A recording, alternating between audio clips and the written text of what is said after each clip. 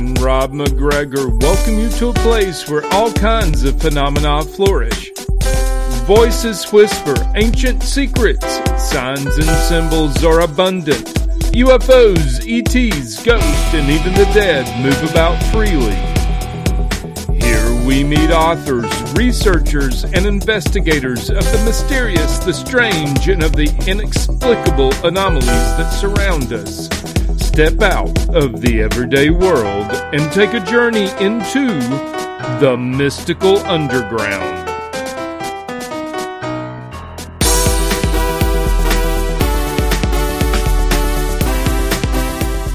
Welcome to the Mystical Underground. Thank you for joining us. This is Trish McGregor. And Rob McGregor. And our producer and tech magician, John Posey. You can go to themysticalunderground.com where we make regular blog posts and where you can find out about our books. Our most recent nonfiction book, Phenomena Harnessing Your Psychic Abilities. Trish's latest novel is White Crows, and Rob's latest novel is Tulpas. Our upcoming book is called The Shift, Reports from the Mystical Underground. Our guest today is a return visitor, Rick Bettua, who served 32 years as a Navy diver. He's back to tell us more about his incredible survival stories that are now featured in his book, Breathe, A Master Diver's Survival Tales. He finished his career in 2008 as Command Master Chief Petty Officer and Master Diver, then returned for another 3-year stint as an advisor, retiring in 2011. In October 2004, he became the Navy's Command Master Chief of Salvage Diving, and in that role, he managed the world's largest and most diverse diving command with more than 250 personnel operating throughout the Pacific and Indian Oceans, as well as Iraq and Kuwait. I should add that I'm quite familiar with Rick's story since I edited his book. After Rick retired, he moved to Queensland, Australia, where he is married and has 2 children. One other thing, if you're thinking this introduction doesn't sound like a typical mystical underground interview that explores the paranormal and mysteries of the unknown, you would be wrong. Rick's story is not without some mind-blowing synchronicities, intuitive experiences, and a touch of otherworldliness as well. Well, welcome back, Rick. Sorry for all the confusion. That's okay. Hi, guys. How you doing? Good, yeah. So we've got to start with your terrifying story that opens and finishes the book. In October 2020, which was, I believe, 12 years after you're out of the Navy and retired from the Navy, do you call it free diving or skin diving, Rick? They both mean the same thing. Okay, free right. The new term is free diving. Okay, free diving on the Great Barrier Reef. So, can you tell us about what happened? Oh, it was a really big day. I can tell you that. Anyways, I went diving with a friend of mine down in an area that I don't normally dive in, and it was coming out of a boat ramp called Lucinda, and the reef we were diving on was Britomart. As we went out to Britomart, it looked like it was going to be a fantastic day. We started on the south side of the reef, which as soon as we got in the water, we knew that was a mistake. The water was very dirty, cold. There was very little fish there. So we started moving the boat and hopscotching sort of towards the north end. And as we went north, the visibility got better and better and better. And then once we got up on the north end, it was crystal clear. It was clear as vodka. And so we hopped in the water, and the very first thing I saw was 2 very large bull sharks. And when we say very large is in the neighborhood of 12 to 13 foot. And they didn't stay there long, and they left. And we swam around a bit, but we really didn't see any fish. And then I turned to go back to the boat, and the moment I turned to go back to the boat, there was a large item on the surface, and at first it startled me because it was so big, but then I recognized it to be a gentle whale shark, and the whale shark was probably 25 feet long. Wow. 5 feet across, and it swam right up to me and all the way to my hand, and I gave its nose a rub, and then it slowly turned and swam away. Now, why that's significant is my best friend over here lost his wife a couple years ago from brain cancer, and she said to me right before she passed away that one day she was going to come back and visit us as a whale shark. And her husband said, well, that would be a neat trick because I've been diving here 40 years and I've never seen a whale shark. Wow. And just to have that experience, it meant a lot. So we got in the boat and I asked my friend, because he's a GoPro guy, if he had recorded it. And he said he thought so. And then he said, oh, okay. I said, well, we better get going because it's getting kind of rough. And he said, no, I got one more spot over here, and kind of argued a little bit, we don't really need, it's getting rough. We got plenty of fish. Let's go home. And he said, no, one more spot, Rick. So we went to one more spot, and it was a bit of reef in amongst like 100 square yards of white sand. I mean, really, you could see it as we coasted up to it. You stuck out, plain as day. And we got in the water, and there was a lot of fish. And the top of the reef was about 40 feet. The bottom of the ocean was about 80 feet. And anyways, I made a nice slow dive and landed on top of the reef. And I shot a fish. It dispatched instantly, which meant that there was no blood, there was no wiggling. The fish didn't feel anything. But that noise of pulling the trigger, I guess, alarmed a bull shark that was quite a ways away. And it came rushing in on the bottom of the ocean, and where I couldn't see it, and it was probably doing 100 miles an hour. And it came across the bottom like very, very fast, my partner said, came straight up like a missile.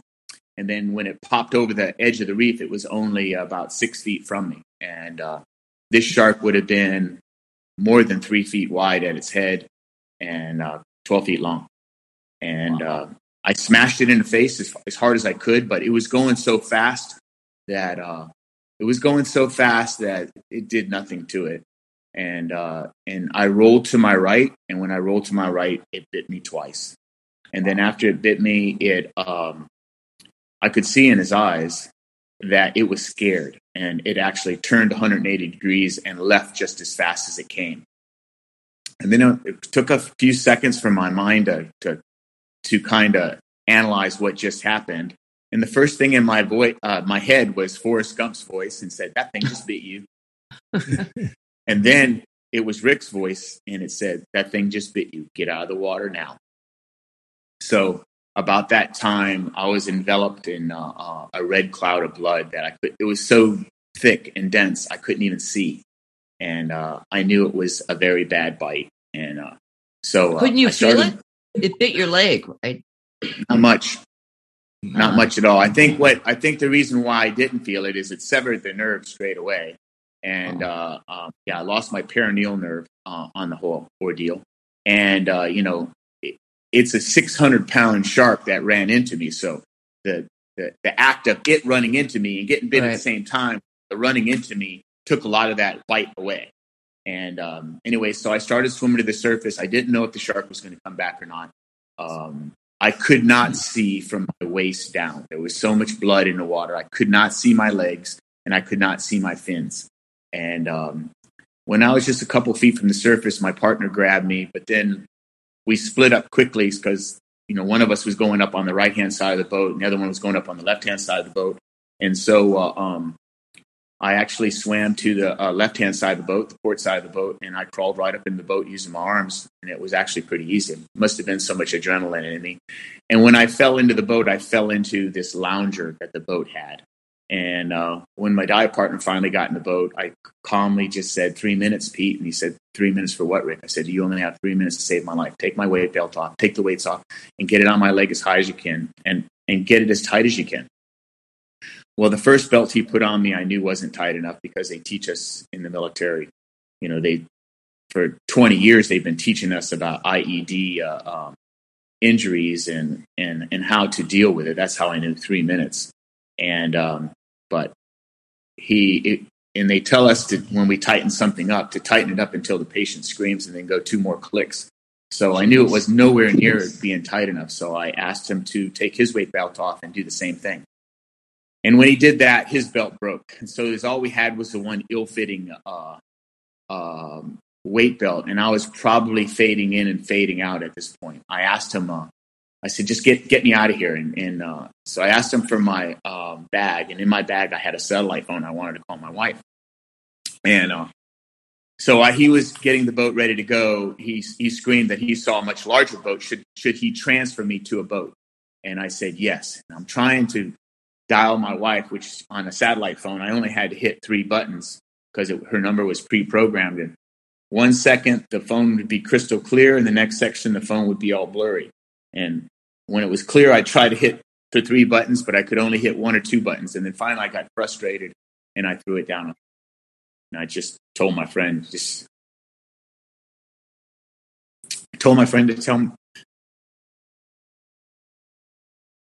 tell my wife that I was sorry. Anyways, he pulled up to the bigger boat, and he screamed. There was 3 men in that boat. Paul was the boat owner, about my age, and there was a massive man in the boat named Bastian. He was about 7 feet tall, and my dive partner screamed over to him that there's been a shark attack. 1 man drove in the water and came on board. That man was a doctor, and he was a cardiologist. Yeah, he was a pediatric cardiologist. So they got me transferred into the boat. Once they got me transferred into the boat, they laid me on my back. And the moment they laid me on my back, it was difficult to breathe. And I was screaming, I can't breathe, I can't breathe. And they cut my wetsuit off me, and I can't breathe. It was as if an elephant was standing on my chest. The pain in my chest was so bad. And I've been hurt, and re-hurt in the military. Nothing could compare to that. And I was trying to wiggle around to get away from the pain. And as I wiggled to my right. And the moment I wiggled on my right side, the pain went away. And it dawned on me, you're having a heart attack. And jeez, I'm somebody that knows I got a good heart.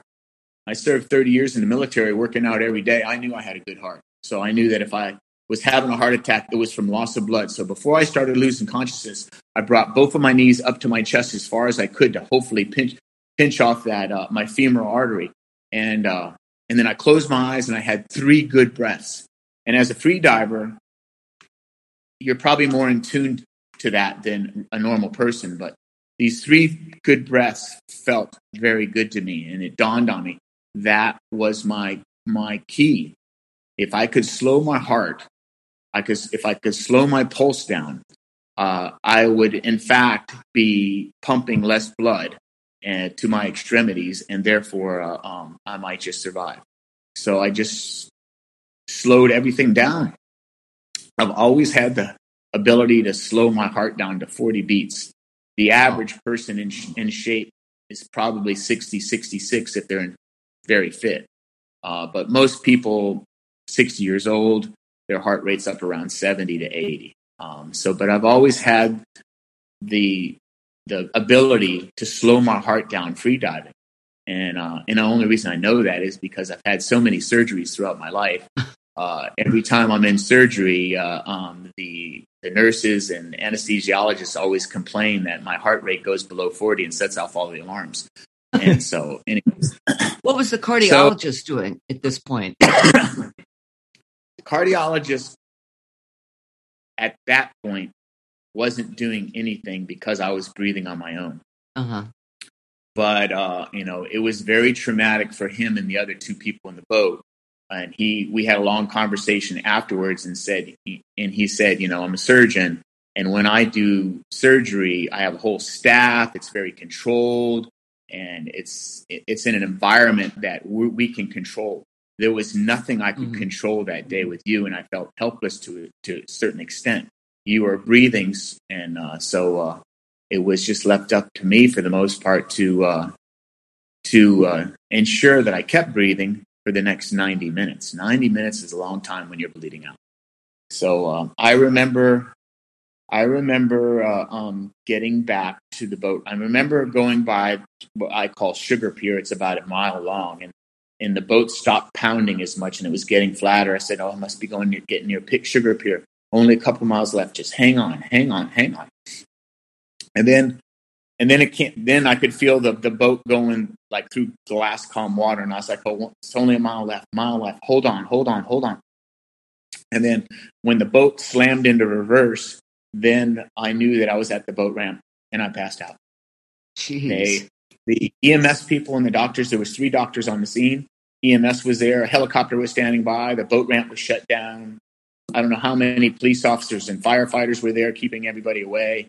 They had so much time prior to me getting there, they erected a tent so that they could work on me in the shade, and they came up with a plan. They picked 4 biggest firefighters and said, you get them out of the boat, you get them up here. EMS, your job is to stop the bleeding. One doctor hooked me to a defibrillator. Another doctor, bless her heart, her name's Dr. Ann from Ingham. She came down and got the cannula in me. And it's really hard to get a cannula into somebody when there's no blood in you. So I actually lost 7 liters of blood, 14 units. Jeez. And my body had no blood. My heart wasn't beating. And I wasn't breathing. And I was dead. And she got a cannula into me and started squeezing blood into me. About that time, the one doctor was about ready to defibrillate me. That blood hit my heart. I mean, the moment it hit my heart, it kick-started my whole system. And I sat up and said, you're hurting me, get off my leg. And I scared everybody. They said I was like a zombie, a possessed zombie when I sat up. And they knocked me out. And they gave me as much blood as they had. And the doctor from Ingham, Dr. Ann, said, this is all the blood we have. If you run out of blood, feed him saline. And so in the chopper, and we were in a turbo chopper doing 200 miles an hour, they ran out of blood halfway to the hospital. And so they fed me saline. And the moment they fed me saline, I went into cardiac arrest. Now, I had to look all these things up. And cardiac arrest means you lose the electricity going to your heart. A heart attack is from lack of blood or a blood blockage. And I was delivered to the Townsville Hospital as a code red blanket. Most people never heard of a code red blanket. It's not an Australian thing. It's an international thing. You've heard probably of code red, which is a heart problem. You've heard of code blue, which is a respiratory problem. Mm. And the reason that you never hear of code red blanket is the death problem. Mm. And basically, you go from the chopper right into surgery. There is no emergency room, and doctors are waiting to save your life in the emergency room. And the reason you never hear of a code red blanket is because everybody usually dies. So the fact that I lived through this experience, I was 59 years old. It just goes to show that it wasn't my time. Well, Rick, okay, you were clinically dead. What do you remember anything from being clinically dead? I don't remember waking up. Uh-huh. I don't remember. My wife actually made it to the helicopter before they took it off. The police tried to stop her, but she busted right through them, and she was able to give me a kiss. But I don't remember that. I don't remember the chopper ride.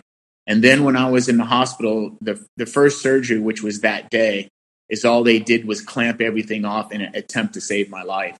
They had to make a very large incision about my pelvic area to reach in and grab my femoral artery to clamp it off. And so the first day they just saved my life. Now, there was speculation that I was going to be brain dead. They didn't know how long I didn't have blood to my brain. And they also fed me synthetic blood. Synthetic blood is the newest thing, I guess, nowadays. It's not type A or O or whatever. It's synthetic. But it becomes toxic after about 5 units. And nobody was counting, but they fed me 14 units of synthetic blood. So there was a huge misunderstanding of whether or not I was going to be brain dead or not. So they called my wife. She was on her way back home to get the kids and then drive all the way back to the hospital, which is a couple hours away. And they said, we're going to wake him up from a coma. We need to know if he's brain dead. And she said, okay. And so they woke me up.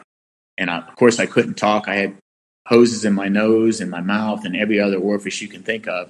And they gave me a small board with a eraser pen. And they said, do you know who you are? And I had to write my name. They said, do you know why you're here? And I drew a shark. And they said, okay, we got to ask you some hard questions. Name your sons. I had to name my sons, and they asked me, what is your son's birthday? Luckily, I knew, and I wrote it down, and they put me back into a coma, and they called my wife and said, and told her that my brain was functioning, but I was a long ways out of the woods. So the main surgery, they didn't even know at that point if they were going to remove my leg. If you can imagine, you can't imagine how they put it back together. I have no idea. So the main surgery was the following day, and it was over 12 hours.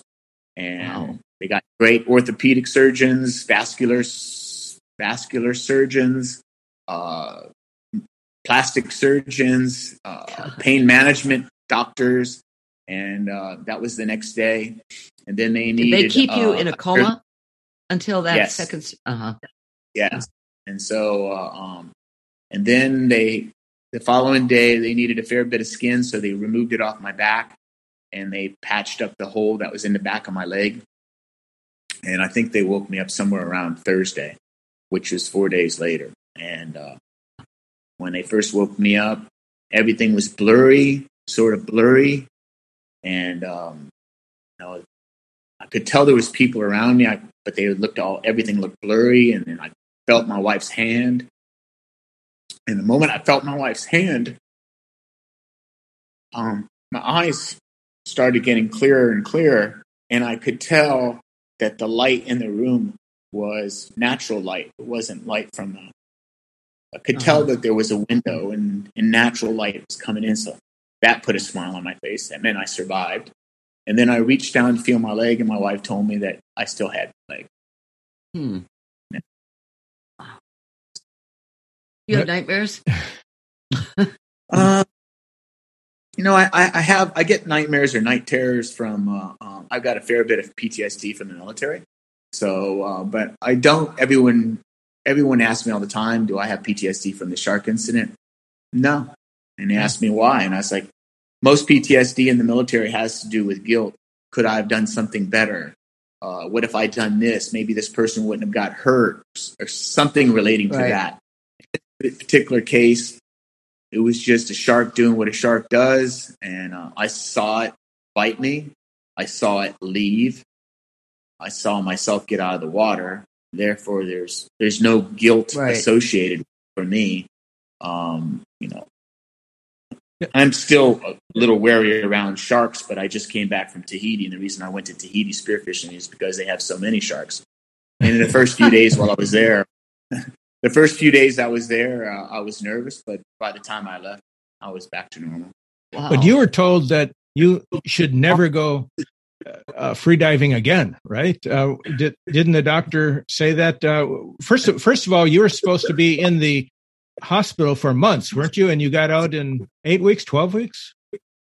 Not even. They told my wife. That I would be in the hospital for 4 to 6 months. Wow. And around the 3.5 week mark, my plastic surgeon doctor came in. She was a lady, nice, very nice. She came in. She said, "I'm going to help you lift your legs out of bed." I said, "Okay." And I put my Jello down, and she lifted my legs out of bed, and she helped me sit up. And she just put her hands out. She goes, "Give me your hands." And I put my hands out, and she said, "Stand up." Wow. And I said, "You sure?" She goes, "Stand up." And I stood up. Then they went and got me a walker. I took that one for one lap around the entire floor, and I was like, get rid of that. Bring me a set of crutches. And I only used one crutch and held on to the rail, and I would go around the laps on the floor. Then I got rid of the crutch, and I was out of the hospital in a little less than a month. Wow. That's amazing. Yeah. Did they tell you would never dive again, or you shouldn't? I think you mentioned that. I have been told that I could never dive again, but that was when I had shoulder surgery back in Hawaii. I sort of knew something was wrong with my bones from diving in the Navy, and so my surgeon, who had done 12 previous surgeries on my bones, he felt the same thing. So he brought in a pathologist, and they looked at my shoulder that they cut out, and the pathologist came in and gave me the great news that I have osteonecrosis from diving in the Navy, which basically means my joints are dying. And he said, no more diving. And I said, well, if you're going to take diving away from me, spearfishing away from me, you might as well just give me a pill right now and let's just end it right now. But my surgeon knew what I did. And he said, no, Rick's no longer a diver. Rick just holds his breath, goes down and shoots fish and comes back up. He goes, okay, that's acceptable, but never again do I ever want you breathing underwater on an apparatus. Rick, you sent me a photo of a fish that looked huge. Its head looked bigger than your head a couple days ago. What was that? That's called a dogtooth tuna. It's probably the strongest fish in the ocean. And for a spear fisherman, that's the holy grail. And really? I went to Tahiti. Yeah, I went to Tahiti, and it was a good fish. It was deep water. It was unexpected, and it was a great shot, and it was a good fight. It took me about 15, 20 minutes to get it under control. And how much did it weigh? 155 pounds. Oh, jeez. Huge. Yeah. Are they edible? Sure. Yes. Right? Yeah. Okay. Yeah, well, when you say sure, but who knows? I don't know. Yeah. John, can you bring up that photo by any chance? I sent that to you.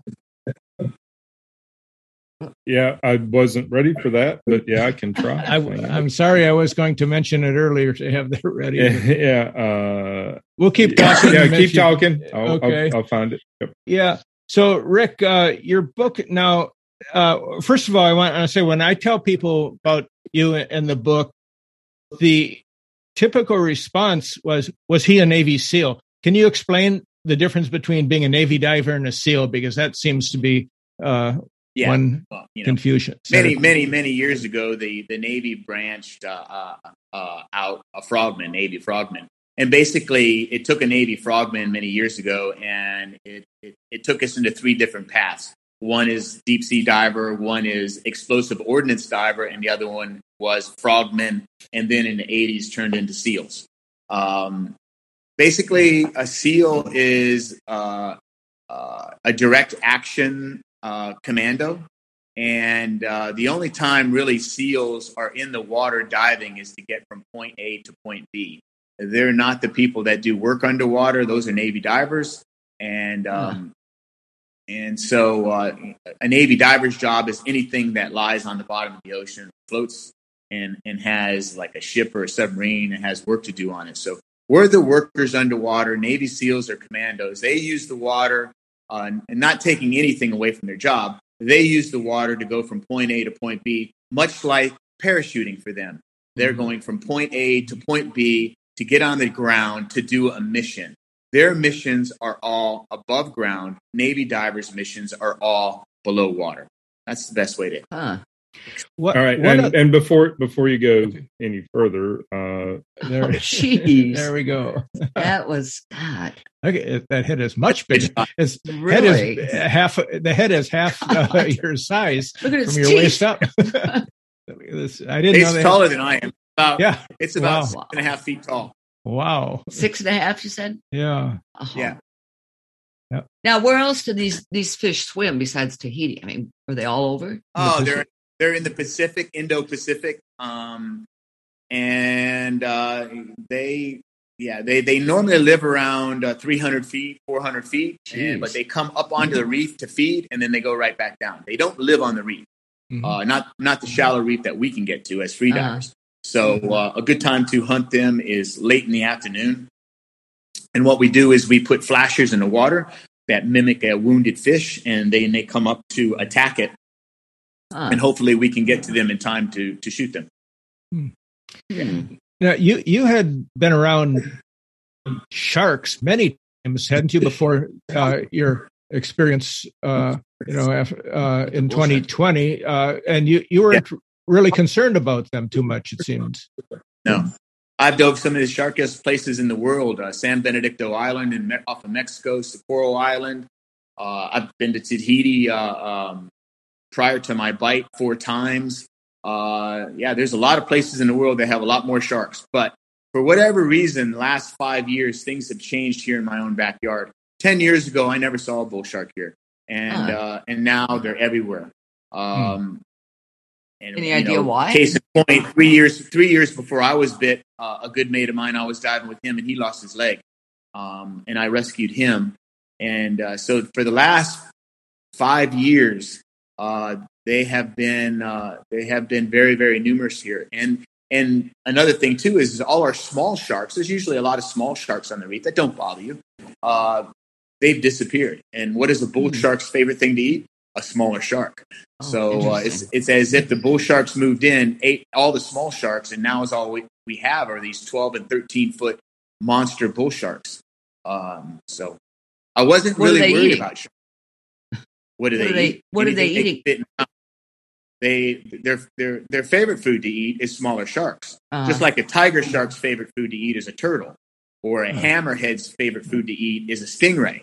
Well, a bull shark's favorite food to eat is a smaller shark, or anything it can fit in its mouth. Yeah, wow. So during your time in the Navy, one of the things you were doing was occasionally changing the propellers on huge ships. But prior to this time, weren't propellers changed on dry dock? And but you were involved in the water change. Question. Yeah. That's a good question. The average cost, when I retired, the average cost to put a Navy ship into dry dock is no less than $4 or $5 million. And they used to, a long time ago, put submarines and ships into dry dock and then change the propeller and then put them back into the water. And but Navy divers have been doing it we've been doing it since since the 70s and 80s. We've been doing it, and that way preventing a lot of loss of money for them to go into dry dock. And the other thing too is we can do it much quicker in the water than they can put a ship in dry dock and do it in air. So typically to do a propeller change, I'll give it 5 days is probably the average time to do a propeller change.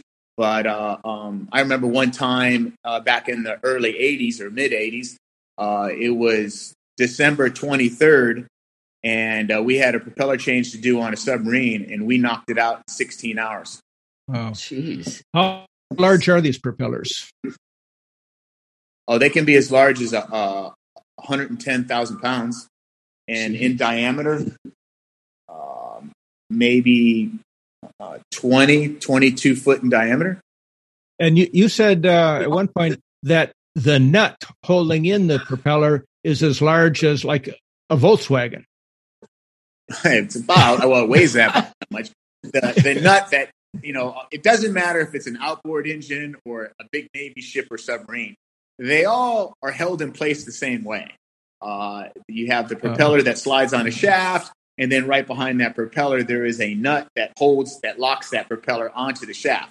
Whether it's a little tiny rowboat or it's the big Navy ship, it all is the same thing. Well, this nut, like the nut on a cruiser, for instance, is about 5 feet, maybe 6 feet in diameter, whereas the nut that's on a submarine is probably more like 4 feet in diameter. Wow. And on a cruiser, that nut could weigh almost 2,000 pounds, a ton. I bring this up because you had an incident where it fell off when you were trying to remove it, or one of your team was. That's correct. Doing The divers that were in the water removing the nut, which goes fairly easy. There's a catcher that when they unthread the nut, it goes onto a catcher, and it's typically a very easy job. They obviously weren't paying attention, and they didn't have the catcher arranged right. And for whatever reason, this 2,000-pound nut dropped to the bottom and sunk into the mud. Yeah, and it was about 80 feet deep water. Was it 70 or 80? Well, the bottom where the mud started was about 50 feet deep. And when I tunneled down to it, it was deeper than the tunneling jet that I was using, which is called the ditch witch. And that ditch witch was 20 feet long. And the divers that were tending me, they no longer could see that pipe. So I was deeper than 70, but probably less than 80. And then you turned it off, right? Well, I was told prior to using it by the lead divers where it came from to be very careful around my hands, because it was strong enough to pick up like a cannonball. And they said, don't get your hands anywhere near it or it could hurt you. So because I tunneled down and the tunnel was very narrow, the tunnel would have been less, probably only. Uh-oh. We lost his. Hold on, Rick. We lost our audio. Lost the audio. John, can you hear us? Well, maybe it's here. Yeah. I can hear. Could you hear Rick? Can you hear us now? Nope, lost Rick. Hello. Okay, got you back. Okay, you're back, John. Okay, all right. So you're talking about the Ditch Witch and what happened? So as I was tunneling down, and when I hit something solid, before I squatted down to feel to make sure it was the nut, I turned the Ditch Witch off, and then I reached down and I could feel the top of the nut, and I curled my fingers inside the nut, and I could feel threads, and I said, "Yeah, topside. This is Red Diver. I've got it." And then about that time, the tunnel collapsed. And at first, I didn't think any big deal about it. I wasn't hurt. I had plenty of air, and but I didn't think about exposure and how long it would take to get out. And it was when the tunnel collapsed. It wasn't loose mud. It was like gray clay, and it was as if I was cemented. And my hands were nowhere near the valve that I needed to turn on. The guy I worked for, Navy master diver that I worked for, Gary Chancellor, he came on the speaker and my communications, and he said, "Ricky, how you doing?" I said, I'm okay." He goes, "Turn the Ditch Witch back on." I said, "I got a problem. I can't get to it." He goes, "What do you mean you can't get to it?" I said, I can't move. I can't even move my fingers. And he goes, so when I said that, if you can imagine the panic topside, and he had a fair idea, and he was thinking about exposure. Now, remember, I said I was deeper than 70 feet. So to be on a no decompression limit, you can go to 70 feet for 50 minutes. But if you're over 70 feet and not quite 80 feet, you can stay there for 40 minutes. Well, it would take them close to 3 hours to get me out. Jeez. And, yeah. So, but I ended up there. They came up with a plan to get me out. And but I started by just moving one finger, and then I would move one finger, then I could move two fingers, and I could move four fingers, and then after an hour and a half I could do this, and I was starting to inch my way to the valve, and then finally I was shivering beyond belief. I couldn't even talk, and I said, "Topside red, I got the valve." And the master diver came on. He goes, "You can turn the valve on, Ricky." I said, "Yes," and he said, he goes, "We're about ready to put the divers in the water to come get you." And I said, "I could turn the valve on." He goes, "All right, we'll get you out of that hole." I said, "Oh, no." I said, "I'll turn this valve on, and you have those divers bring down a Kevlar line for me to tie off this nut." And we argued for a few seconds. I said, "I'm not coming out until I tie this nut off. I don't want anyone else to have to go through this. So just give me a line, and I'll tie this thing off, and then we can all go home." And so that's what happened. Two divers came down, and one of them crawled down the tunnel head first, tapped me on my helmet, and passed me a line. I tied off the nut, and then they pulled me out. Wow. How long were you in a decompression? Well, I did omit decompression, so I had to do a treatment table 6, Navy treatment table 6 in a decompression chamber. It's about 6 hours, I think. Wow. How many times have you done that over the years? I've never gotten decompression sickness, but I've omitted D several times, and that's probably what gave me osteoporosis. Yeah. Wasn't there another Ditch Witch that they could bring down to blow open? It was the only Ditch Witch on the East Coast, and the way that they were going to come and get me was not using a Ditch Witch. It was they were going to take a 2.5-inch fire hose off the ship and a suicide nozzle and just blast their way down to me. Now, 20 feet of blasting down to a person, it would have been hard going. I mean, I don't think I would have got out in 3 hours. I could have froze to death. I don't know. Yeah. God. Speaking of freezing to death, another story that really is crazy and dramatic is when you went diving in Alaska, in 60 below zero weather, Fahrenheit. So we went to Alaska. When I was with the Marines. The commandant of the Marine Corps asked me if the Marines Force Recon unit could dive in cold water if they possessed the ability to dive in cold water. And I said, no, they don't. But I could teach them, but we don't possess the gear. And he said, how much money would you need for the gear? And I said, how many Marines am I talking about? And I had just came off a mission with them, and we did some really good work with 8 men plus me. He goes, well, you've already proved that you can do a lot with 8 men, so I say 8 men plus you. And I said, all right, we need 50,000, which to him is just a drop in the bucket. He goes, done. And I said, we also need to go somewhere to acclimate ourselves. The job we were doing was on the northern end of Norway. And I said, I want to go to Alaska for a month prior to going to Norway, and I do want to come home. And he said, fair enough. So we picked Seward, Alaska. It was the middle of winter. It's very temperate. The bay never freezes over. But lo and behold, when we got there, it was the coldest winter in 100 years, and the air temperature was minus 60. But it was a good place to go and get acclimated, really. By the time we went over to Norway, it was minus 10 there. And we didn't even have our jackets on in minus 10. So the plan worked perfectly. But yeah, minus 60, I don't ever want to see that again. Yeah, but it was worse for the people who were out of the water than the ones that were in, right? I mean, they were in. Much worse, much worse. People were fighting to get in the water because the water temperature was 28. So salt water freezes at 28. So 28 to minus 60, the water was 90 degrees warmer than the air temperature. So yeah, everybody wanted to be in the water. It was like a sauna to them. But a funny story was after we got him out of the water for the first day, there was this coffee shop, soup shop, just right across the road. And there was like 10 feet of snow on the ground, and, plows were plowing the roads and stuff. So I said, come on, let's go across the street. So we went across the street, and you have to imagine that we're all dressed in black, and we're all pretty fit young men. And there was about 20 people in the coffee shop, and I walked in there, and they all turned around to look at us, and I was the first one to speak. I said, if living here and having to work in 60 below qualifies you to be a man, then I'm going to be the first one to confess I'm not a man. And they all started laughing. And they all started laughing at us, and he goes, you know what? We were in here saying the same thing about you. He goes, young man, if we go outside, we're only outside for 15 or 20 minutes. You guys have been out there for 2 hours. And then they treated us. They gave us free soup and free coffee, all the coffee and soup that we wanted. And we just sat there for a couple hours talking to them all. Rick, how did you end up in Australia?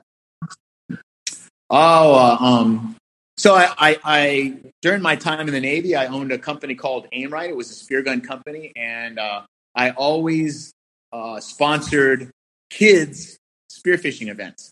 And so the largest spearfishing tournament in America is the St. Pete Open in Florida. And I would always give first, second, and third place spear guns to the kids.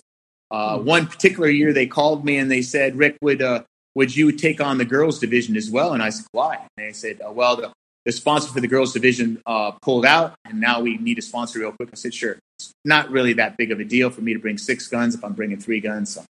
Anyways, while I was there and we were handing out the guns to the winners, the ladies, my wife, Angela, my very beautiful wife, Angela, took first place. And so I gave her a spear gun, but it doesn't stop there. We didn't even talk there. And about a month later, now I was single for 5 years between marriages. And about a month later, I get a text. Now, this text was back in early 2000.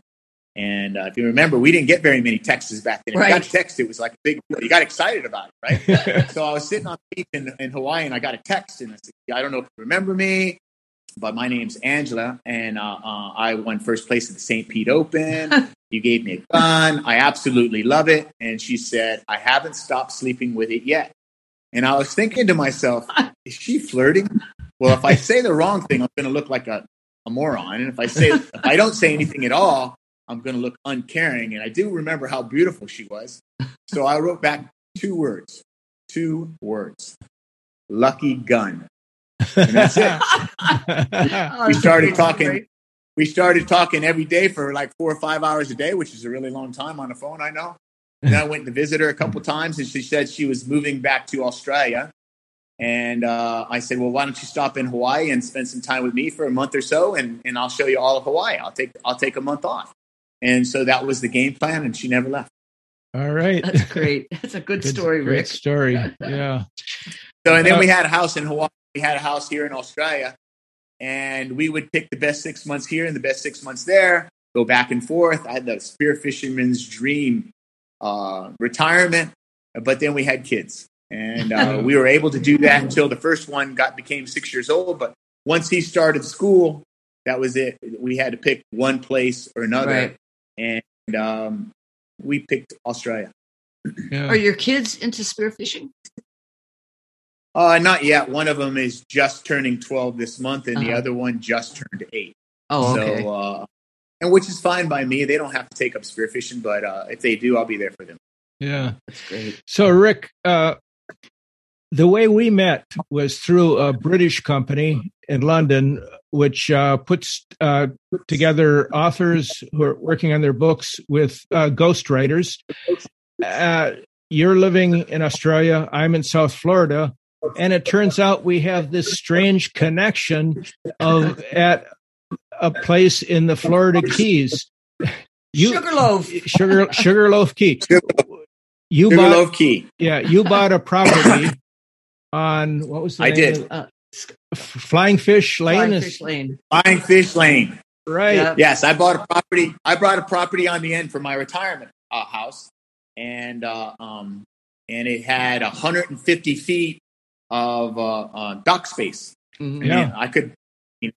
What a spearfisherman's dream to live there. You could just pull up every day to your own house. Exactly. And I had the property for 8 years, maybe 6 or 8 years, and then I got a letter from Monroe County that said that there's a building moratorium on Sugarloaf Key, and I'll never be able to build a house there, and that I had to accept their offer, and they paid me what I paid for the lot 8 years prior. And even though the property then was probably worth 4 times as much, I'll tell you exactly. I paid $65,000 for the property, but when I got that letter, the property was worth $300,000. Yeah. Easily. And I got a lawyer. I hired a lawyer down in Monroe County, and they said there's absolutely nothing you can do. You're very sorry. Good people get screwed all the time, and it's your turn. So there was absolutely nothing I could do. They said there was never going to be any building on that lot, which is not true. I had to sell it back to the county, which I did. Yeah. And I went down there to Key West with some Marines to do some training with the Marines, and we were out one day, and I said, let me show you guys where I was planning on building a retirement house. And I told them the story, and we drove down to Sugarloaf, and we went out to Flying Fish Lane there. Yeah. And there sat $1 million house on my lot. And I contacted a lawyer again because I wanted to sue the county. And they said, there's nothing you can do about it. I said, how did this happen? And they said, a rich person came in and saw your lot, really liked your lot, and said, I want that lot. And the county said, oh, sorry, there's a building moratorium. And he goes, well, how's about if I donate $75,000 to the septic sewer system of Monroe County? And they said, yeah, that'll do. And good people get screwed all the time. And that's how I got screwed. Yeah. And meanwhile, we were right in the house next to that lot where we many times it was our literary agent's house, and he only spent like 4 to 6 weeks of the year there, and he left it open for us to stay there. And so we always marveled at that house. We knew the story about that there was no house. Why there was no house? I remember Al telling us that story. It took me a while to remember all of that when we first talked about this, but it was the property adjacent to Al's place where we were staying. And then he was pissed off when they built it, and he told us the story from his point of view. He didn't like it either that there was not supposed to be a house next door to him. Well, I mean, in the bigger scheme of things, people forget about this. I served my country for 32 years. I bought a lot to retire on. And, it's a typical example of how rich people get over on working class people all the time. Yeah. And this is exactly what happened to me. And anybody that feels good about what happened to me is not my kind of person. Yeah. All right. Yeah, right. Yeah. The whole thing was an absolute scam. Yeah. And they scammed my lot off of me. I'm just a blue collar worker that served my country. But if you're rich, you can do it. And it just left a very, very bad taste in my mouth. Yeah. So, you're a blue collar working for the Navy, but you rose right to the top of the of your profession. By the time you're retiring, in your last years, you had how many people under your command?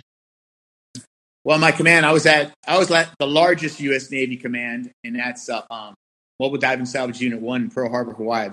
When I was there, about 250 people and 8 dive teams with eight independent master divers, and they all worked for me.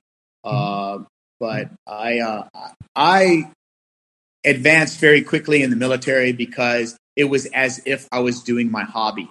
So I was a spearfisherman before I went in the Navy. I only went in the Navy to be a Navy diver. And because it was my hobby, I advanced very quickly. I think the average time to become a Master Chief, which is an E9, is about 24 years. Wow. And the Navy saw it in their best interest to make me a Master Chief in 14 years. So I was only a 33-year-old Master Chief. And I got a letter from the CNO, my commanding officer, and I got a letter from the CNO, Chief of Naval Operations, that said, "Congratulate Master Chief Bettua on being the Navy's youngest Master Chief." It's about following your passion. Yeah, but in the beginning, they kind of tricked you, didn't they? When you first joined, that you said you wanted to be a Navy diver, and At first they tricked me. I said I wanted to be a Navy diver. Nowadays, you can actually come in as a Navy diver or a Navy SEAL. But back then, you could not. You had to come in and you had to pick a job. We call it a job, a rate. So you had to pick a rate, and then once you were a rate, you could strike to be a Navy diver or Navy SEAL. And so they lied to me by putting me into gas turbine engines. So I went to school to become a gas turbine engine mechanic. I went to a destroyer, and they said, "Okay, I'm ready to become a Navy diver." And they said, "You're never going to become a Navy diver. You're in a critical field, gas turbine engines, and it's just never going to happen." So to make a long story short, I felt that they lied to me. So I got all the paperwork and I forged all the paperwork, and that's how I got to Navy dive school. And they didn't catch me. They didn't catch me until the day I graduated. That was a great story that you laid out there. Once they caught me, they told me to change to a source rating from Navy. I had 6 months to change to a source rating in Navy diver, and I did. Yeah, that's a great story. How you did that. The long story's in my book. I think it's right. Chapter. One of the early chapters. So one of the other things I wanted to ask you about is you actually were in the Marines for a while as well. How did that happen? Well, I wasn't actually in the Marines. I was actually attached to the Marines. Yeah, just like I was attached to an Army Special Forces ODA team. I was attached to the Marine Corps Force Recon team, and basically they put us in those positions to help our sister units in the diving field. Navy diving is the pinnacle of diving. And so basically they would take a master diver like myself and they would put me in Force Recon to make them better divers. In actuality, they're not divers, they're combatant swimmers. To make them better combatant swimmers and to also protect them, because to produce a Navy diver, I think it's probably around $250,000, $300,000. To produce a Navy SEAL, it's probably anywhere between $500,000 to $1 million divers. $1 million. And so the last thing we want is there to be an accident and somebody with this much money invested in them. We obviously don't want anything to happen to them, and we don't want anything to happen to the Navy's investment. So they stationed very senior Navy master divers with these direct action teams to oversee their diving program and to ensure they're safe going from point A to point B.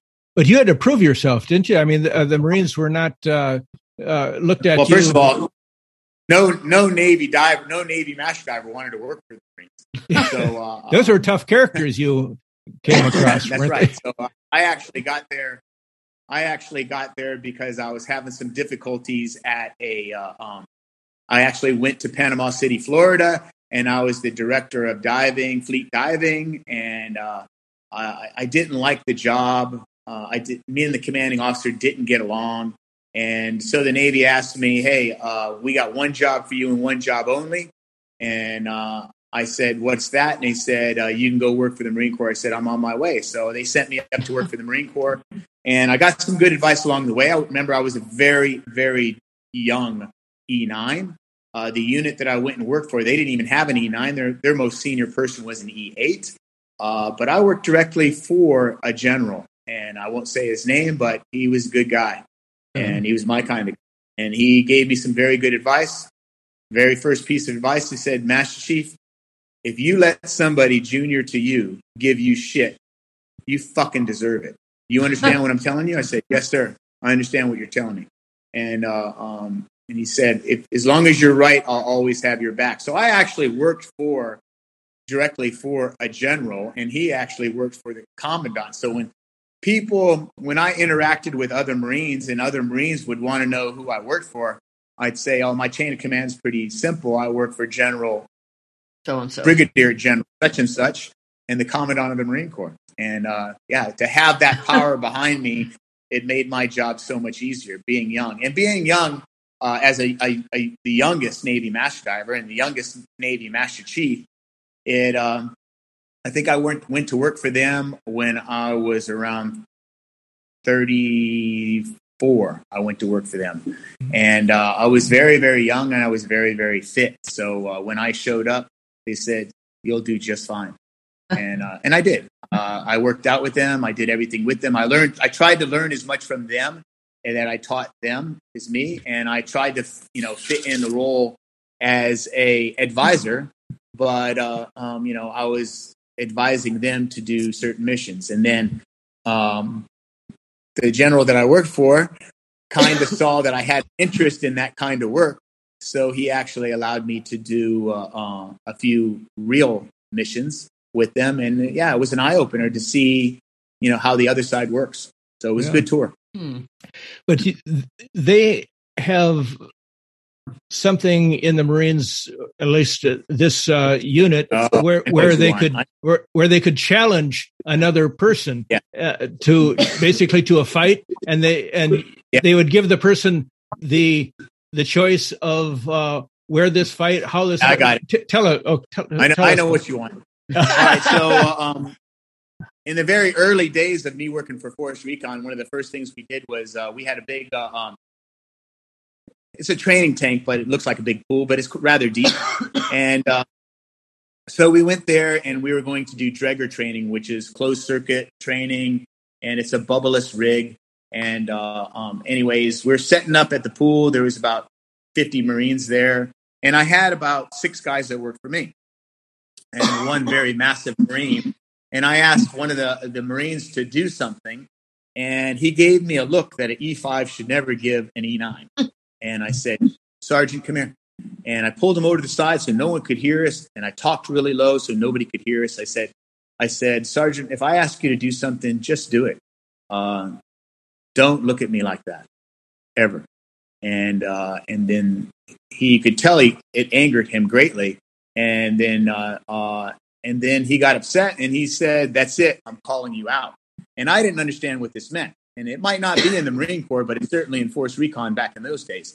And my staff sergeant was my second in charge. He was a great guy, Silver Star recipient. He was no joke. And he stepped between me and this sergeant, and he said, "No, there will be no challenge. You can challenge me." And I was just trying to find out what this challenge thing was all about. I had no clue. And I'm like, "What is he talking about?" He goes, "Nothing. I got this, Master Chief." And I was like, "No, I want to know. What is he talking about?" He goes, "In this company, a junior person can challenge a senior person to a fight." And I said, "Are you kidding me?" He goes, "No." And I'm like, I said, "All right." I said, "What are the rules?" He goes, "There are no rules." And I'm like, "The only rules are because he's challenging you, you can pick the time and the place." I said, okay, fair enough. I choose right now. And the moment I said that, this Marine just tore off his shirt like he was Hulk Hogan. He was about, at the time, I probably weighed 165 pounds, and he was probably 250 pounds of pure muscle. And, that's what I was banking on. All right. What have I been doing all my life? I've been free diving on my whole life. And I had 4% body fat, and this Marine was probably 4% or less. And I said, and the place I choose is the deep end of the pool. So the Marine, being a combat swimmer, he dove in the water, but, he thought that his ability was going to be much greater than my ability. The staff sergeant wanted to stop it. And I said, no, I'll be fine. Just make sure we don't go overboard. And he goes, Master Chief, I can't let you do this. He's going to kill you. I said, nah, I'll be right. Don't worry about it. And so I dove in the water and I swam out to him, and I knew exactly what he was going to do. He was going to wait for me to get close and going to take one almighty big swing. And the moment he did that, I just ducked underneath the water and climbed up on his back, got him in a headlock, and expelled all my air. Just blew it all out. And the moment I blew it all out, we tumbled to the bottom of the pool, which was 14 feet. And we actually, because neither one of us had any body fat, we hit the bottom of the pool pretty hard on his bum. And I still had him in chokehold. And the moment we got there, he was tapping out. And I only wanted to do this thing one time in my career. So I kept him there maybe a little longer than I should have. I could have kept him there a lot longer. And I pulled him up when he was spitting and sputtering, and they dove in the water and they grabbed a hold of him. And I was kind of fired up, and I got out of the water. I said, is there anybody else? If there's anybody else, let's just go ahead and do it right now. And then I said to him, I will never challenge any one of you to a fight. But if you challenge me to a fight, you can bet your ass it's going to be in the water. And I never was challenged again. That's a great story. Yeah, that is a great story. I will tell you though, when we went up to Alaska, that same sergeant, I asked him to do something in -60, and we were miserable. We were all miserable. And I saw that look for a fraction of a second. I said, are we going to have another problem? The bay's right there. He goes, no problem with me, Master. That's good. Yeah. So your book has been out for several months now. There it is. Yeah. So how's it been going? What kind of reaction have you been getting to Breathe? Well, I don't really know any of the logistics, because the publisher keeps that close to his heart. He doesn't, he did throw me a bone a couple weeks ago and said book sales are going well, but I have no idea how many books we're selling. But I tried to find out myself, since I know the publisher, and he said he was very close to the vest. He said sales are steady.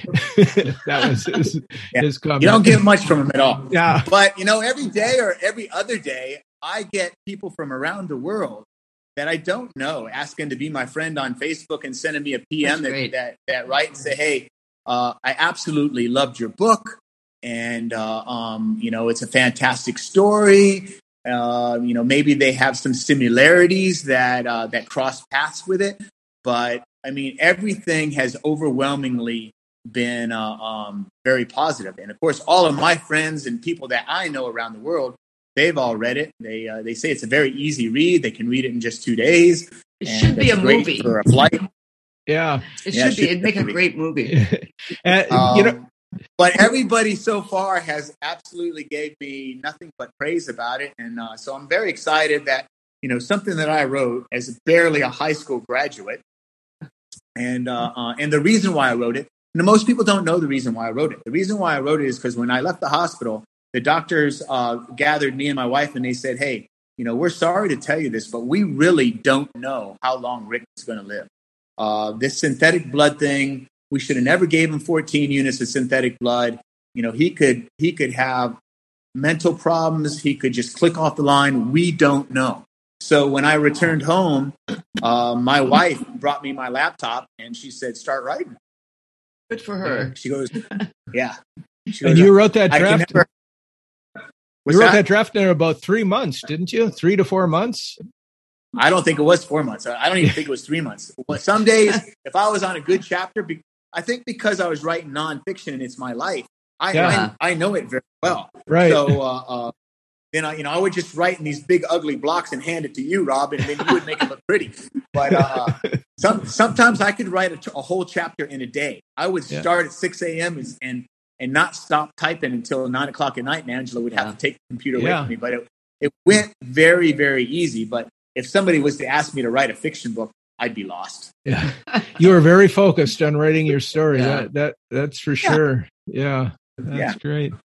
We wanted to see it as a movie. Yeah, what's interesting is the other night we went on Netflix and we were looking for something in particular, but this movie came up, and what was this we were looking at? I don't want to watch that. I turned it off, and then it came up again, and I looked at the title of it, and it said "Keep Breathing." I said, "Well, that's kind of close to book." It's like Rick's book. Rick's book, and so let's take a look at it. And what is it all? It's a survival story. It's 6 episodes. It's great. It's very interesting. We've watched 4 of the episodes. Probably tonight we'll watch the last 2. And if you can look it up on Netflix, Keep Breathing. Very, very interesting. And it's just like a synchronicity for us because it's so close to the title of your book. And there it was. It's about people ask me all the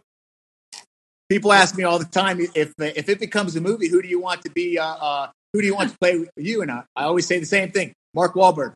I want Mark Wahlberg. Right.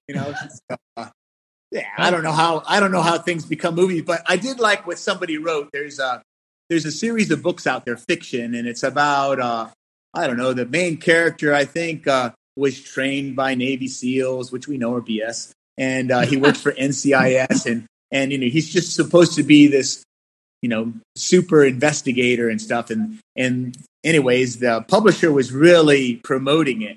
And then somebody, I don't know who it was, went on there and said, "Yep, you could read that garbage if you like, or you could just pick up a copy of Breathe, and it's nonfiction, and every chapter is exciting." That's right. Great. Yeah.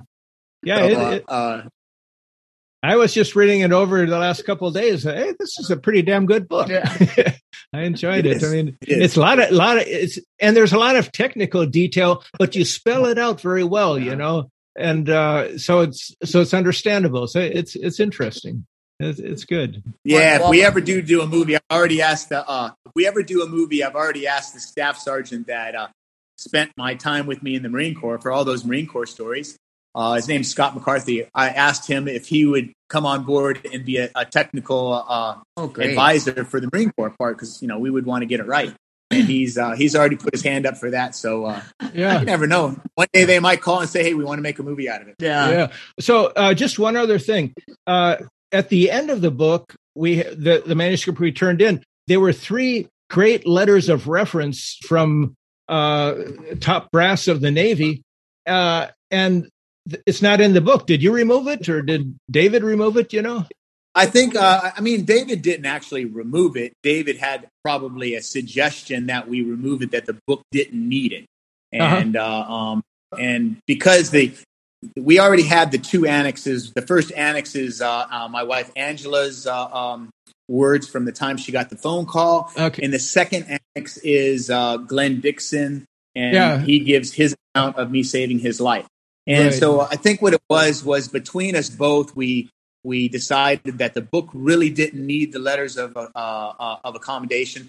I mean, if there was one thing I would have wanted to put in the book that nobody ever asked me about, was I had some pretty good photos and of my, of the shark incident, or my time in the military and stuff like that. But no one ever asked me, "Hey, Rick, we need some photos." Yeah, so that's the next book, just the photos. Or that could be some good stills for the movie. Yeah. So I don't know. I think I know for myself. I always enjoy it more when I watch a movie and in the very first part of the movie it said this is based on a true life story. Yeah. Then I always pay attention more. Whereas like, for instance, Tom Clancy wrote a book. I haven't read very many books in my lifetime, but I liked Tom Clancy. So I read a lot of his books. And there was a book that I read. It was probably my favorite book by Tom Clancy, called Without Remorse. And I loved it. It was a great book. And I waited 20 years for that book to come out in a movie. And it did. And it's nothing like the book. And it's just... They should have just said, totally nonfiction. I mean, because it was so far-fetched, it was just ridiculous, where the book was actually doable. Yeah. Yeah, sometimes that works. Sometimes it's close, but a lot of times it really strays. Well, if they ever do that for me, I'll let them get away with a little bit, but I won't let them get away with too much. I promise you. Yeah. Okay, good. Well, great talking to you again, Fantastic. Rick. All right, great talking to you guys too. Yeah. All right. Okay. Can you stay safe? I will. All right. Okay. Take care. Bye-bye. Okay. Bye now. Bye.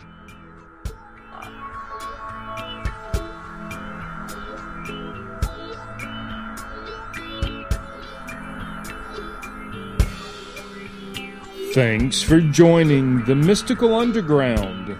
Visit www.themysticalunderground.com for the latest blog post and book info. Subscribe to the podcast on Apple Podcasts, Spotify, Stitcher, Google Podcasts, or your favorite podcast app. Listen to the podcast at podcast.themysticalunderground.com. Follow Trish and Rob on Instagram at Trish and Rob McGregor. Follow us on Twitter at The Mystic Cast. Send email to podcast@themysticalunderground.com. And until next week, thank you for listening and stay mystical.